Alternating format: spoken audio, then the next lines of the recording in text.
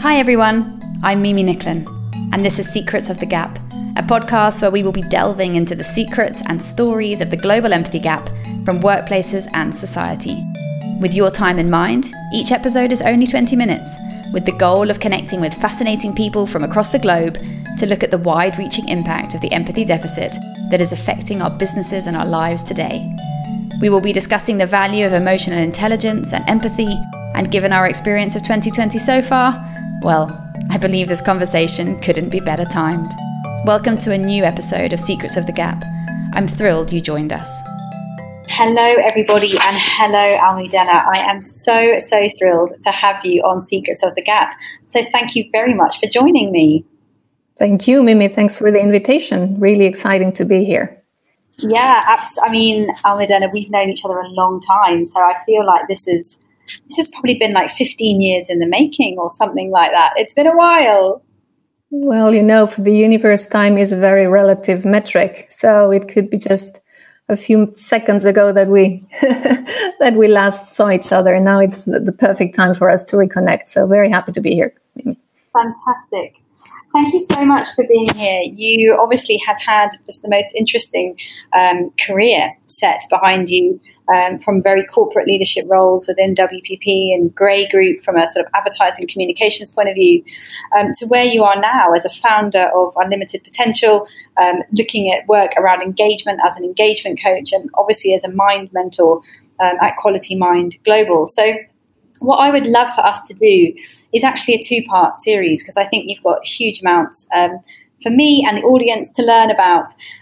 So I would love for us today, in part one of our conversation, to talk a little bit about what you learnt in your 20 plus years of leadership with teams, connectivity, how we can really think about people and humanity in the workplace. And then in part two, we're going to unpack a little bit more about sort of self-empathy and where focusing on ourselves, where our energy around ourselves can take us into sort of even more human areas and exponential growth areas as people. So without further ado, maybe you could do just a very brief introduction from your sort of corporate career, how you spent those 20 plus years as a leader, and where you were and what you did. Oh, sure. I'll do that very briefly. It's been, 25 years in the corporate world of, most of them incredibly happy, super engaged and connected, and was really thrilled about waking up every morning and getting to the workplace. I started my career at Procter & Gamble, where I spent 10 very happy years. And I was incredibly lucky to start my career with one of the best leaders I have ever come across. And he's still my mentor to this day. So I was so lucky. And then after I moved out of P&G, I went into the other side of the table, which was with the advertising agencies and the communications. So that's when my WPP and Grey career started. On top of moving continents and countries, I left my native country looking for a better life and a better quality. So you could say that, quality has always been one of my driving forces. I've never been conformist in terms of, if I don't feel I'm in the right place with the right human qualities required for me and my family to thrive, we've always made choices, even some tough choices at times to find it. And I guess the same thing happened to me at the corporate world, and which is why I was telling you that 23 out of those 25 were very happy years, because as I started growing my career and the job content got more complex and geographically dispersed, I very soon intuitively realized that the only way I could successfully navigate through all of the different local cultures, organizational differences, and overall diversity was through universal human qualities. And I intentionally decided I would focus my leadership by building respect and trust. And I'm happy to say that it worked, because, many times, management believes that by using empathy and trust and this type of universal human qualities, you can lose authority. And the exact opposite happens. People open up, feel free to express their thoughts and ideas. Innovation starts to happen at every level, and working becomes more rewarding for everyone. And it also makes the hard conversations easier to manage, because when tough times come, energy can be focused on solutions and not defensive behavior.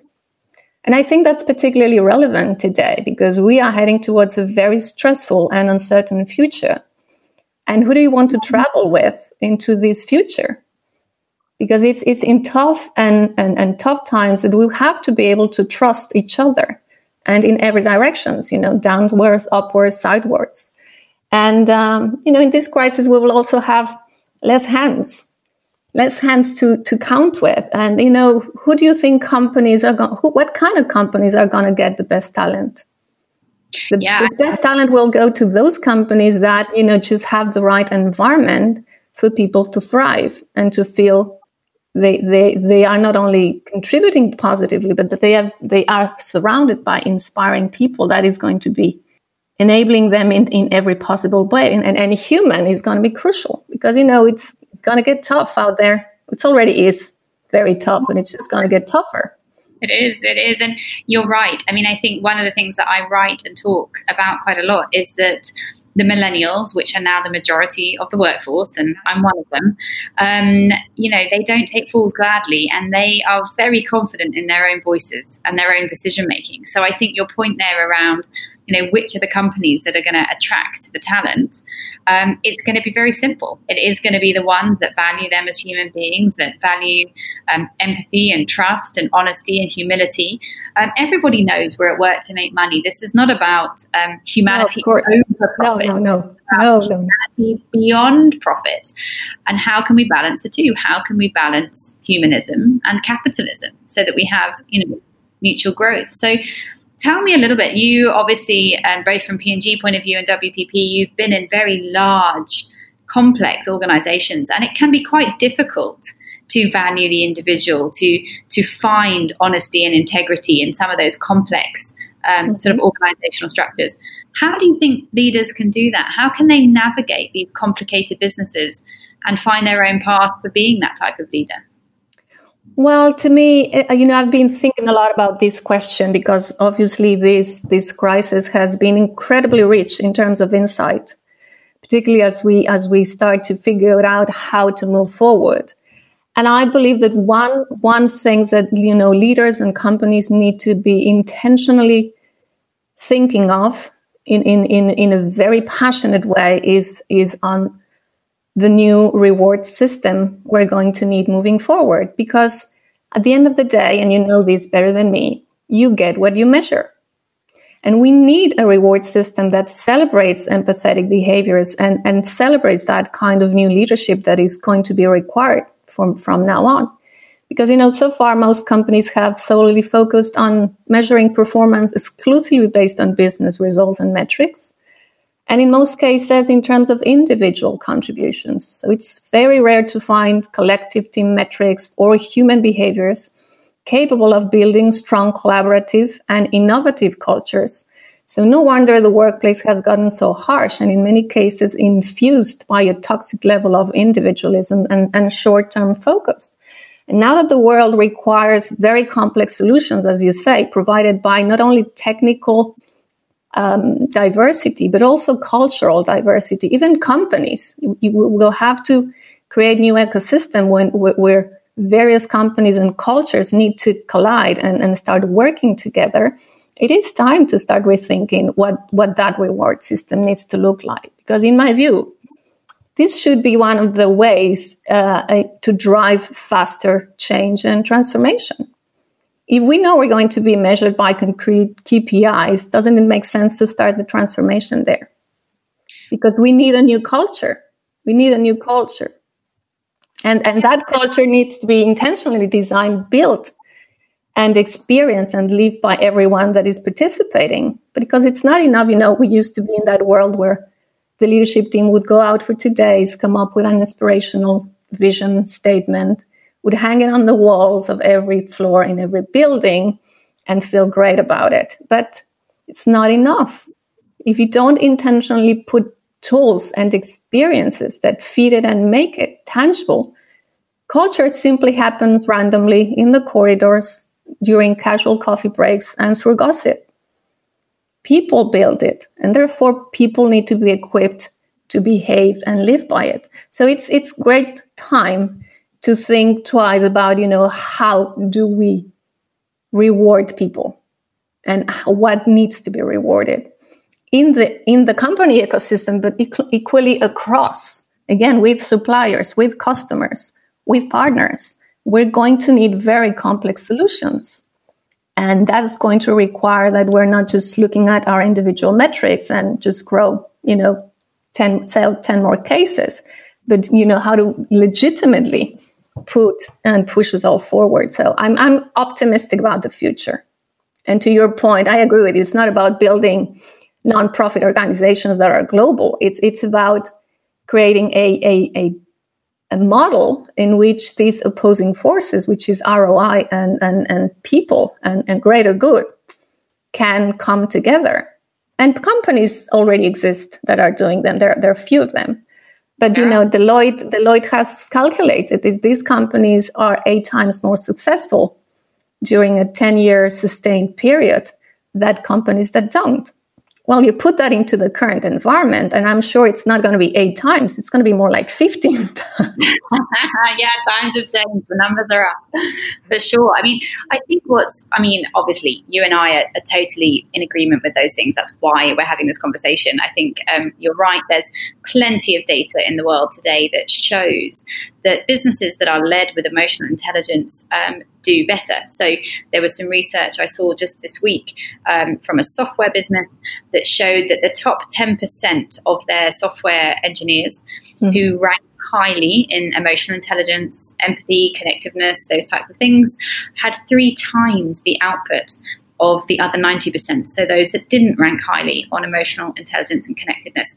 So without a doubt, the data is there. We know it. It's intuitive. It's obvious, actually, that we cannot continue this growth at all costs mindset, right? Because nothing else on the planet grows at all costs or forever. Trees, plants, animals, birds, they all stop growing. So why is it that we think that our companies should just continue to grow forever at the cost of every other organism that's making it up? I think it's time for a change. Absolutely. Absolutely. Look, you obviously work with both sides of the coin. So the agency side, the client side, and you continue to do work in coaching now.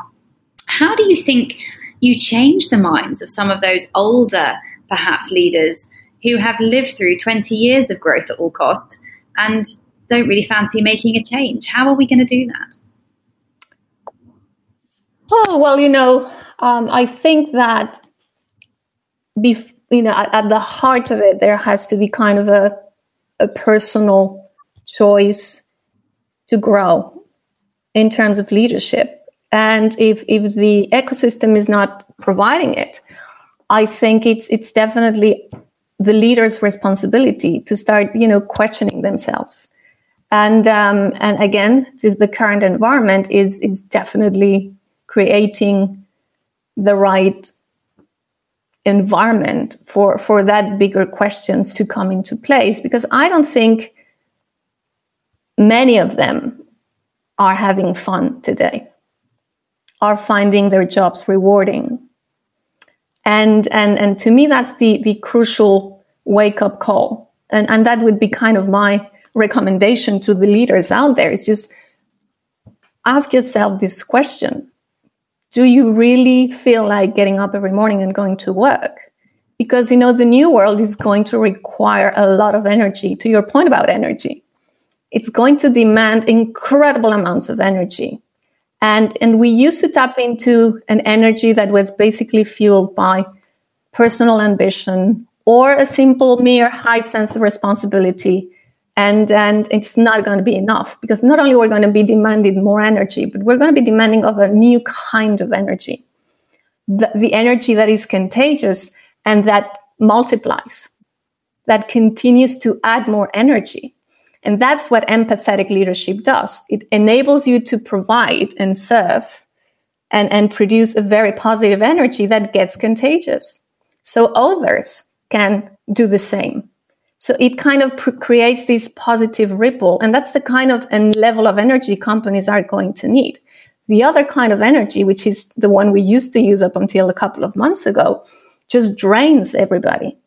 drains yourself because it's not a positive enabling energy. It's a negative destructive energy. So people spend 80% of their energy being defensive and distrustful versus putting 100% of their energy in solutions and making it better for everyone. So I think it's not only an opportunity, but it's the leader's responsibility to say, how am I going to enable my teams to give me 300% more? Because unfortunately, that's what the new environment is going to demand.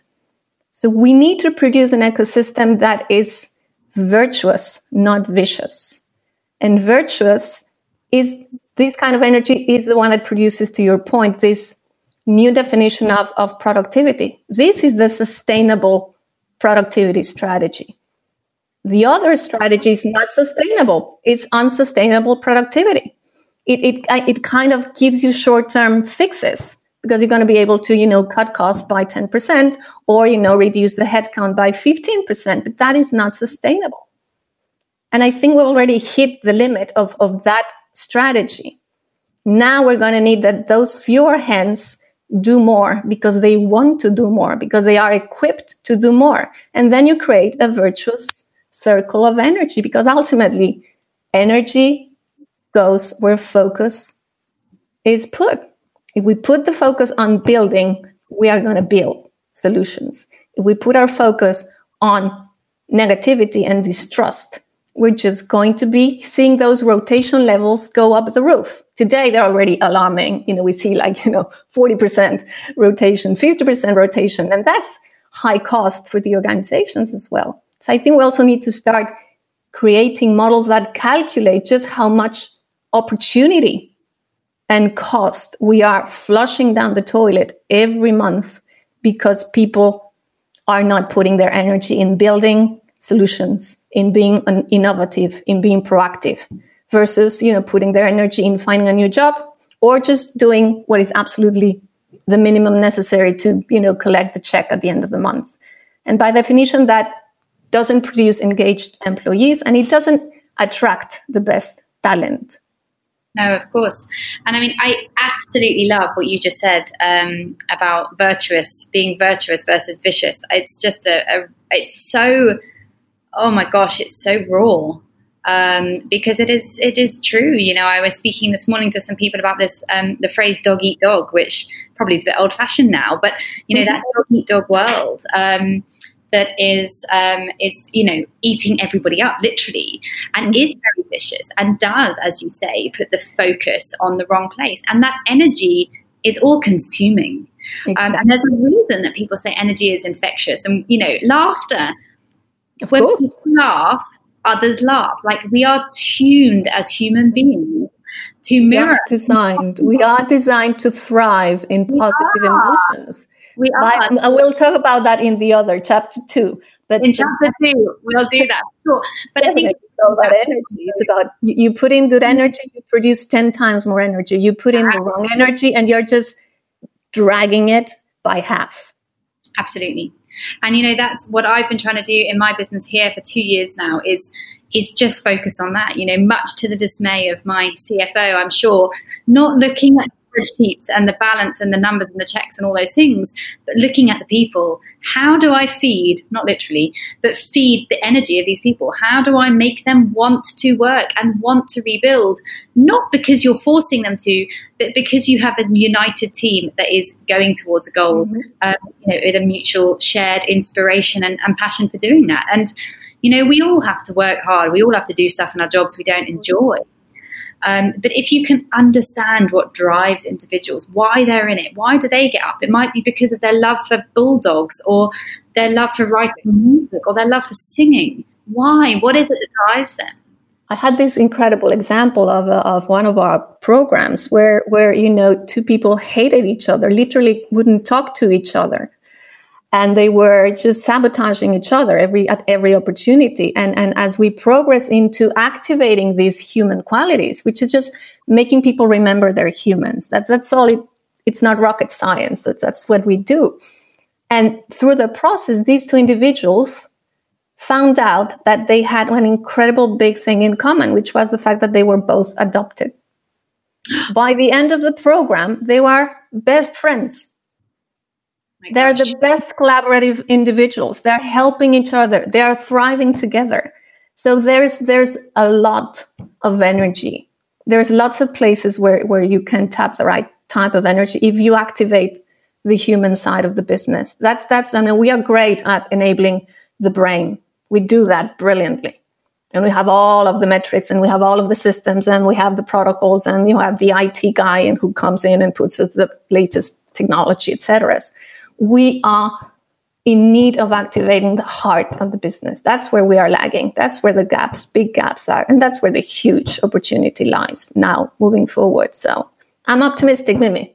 I know the world is not instantly going to turn into these type of companies, but I'm sure we'll see a lot more of it. And those will be the winning companies. Those who do it will get the best talent, will get the best ROIs, and will be, writing business cases in a few years, explaining to others what humanizing business can do to the end. Because we're also facing very big questions as the planet today. And we can no longer expect governments to fix it for us. We'll have to do it. I mean, the business will have to come together and put solutions to the food industry, to the quality food we're eating, to obviously the fuel and the sustainable energy, to how do we take care of this planet, to how are we more inclusive, how do we deal with migration. I think we can no longer wait for governments to fix it. We'll have to come and actually that's going to create a bigger purpose. And it's amazing, we just saw it in the crisis. Companies were wowed by their employees' capability of coming up with solutions and ideas in 24 hours because they were serving others. And that's when creativity and everything happens. So I'm inspired. I'm inspired by this crisis. And I'm not being disrespectful. We're paying a very high price for what's happening. But sometimes we need this level of shake to react and to find opportunity. And we'll talk in a few years, and I'm sure we'll have lots of examples of these wonderful things happening. I really hope so, because you're right. Very difficult to feel comfortable with finding opportunity in a crisis, but that is indeed one way of looking at it, and just a fantastically inspiring way to end this. And, I loved what you said then around sort of organizations that can activate the heart. So many people dismiss that. But when you look at neuroscience and you look at the evidence and the data out there, and you and I will unpack that in part 2, you can't debate it. When you look at the business data of the businesses that are doing best, that are thriving and that are growing in these times and in the last 5 or 10 years, they are doing it too. So Almudena Gil, I am so honoured that you came on this for part 1. I can't wait for us to start looking a little bit more at the essence of these things in part 2. The founder of Unlimited Potential, an engagement coach and a mind mentor at Quality Mind Global. Almudena, thank you so much for joining me today, and I shall look forward to continuing the conversation. Thank you, Mimi. My pleasure, my honour. You are one of those inspiring leaders, so looking forward to chapter 2. Thank you, Almu. Speak soon. That's it for today. Thank you for joining us. If you'd like to continue the conversation, I'm often on LinkedIn, Instagram, and Facebook, and all the links follow my name. My new book, Softening the Edge, will be out this August, and I'm counting the days. Meanwhile, all the details are on my website at www.miminicklin.com. I can't tell you how much I appreciate you tuning in, and until next time, have a great day. Bye.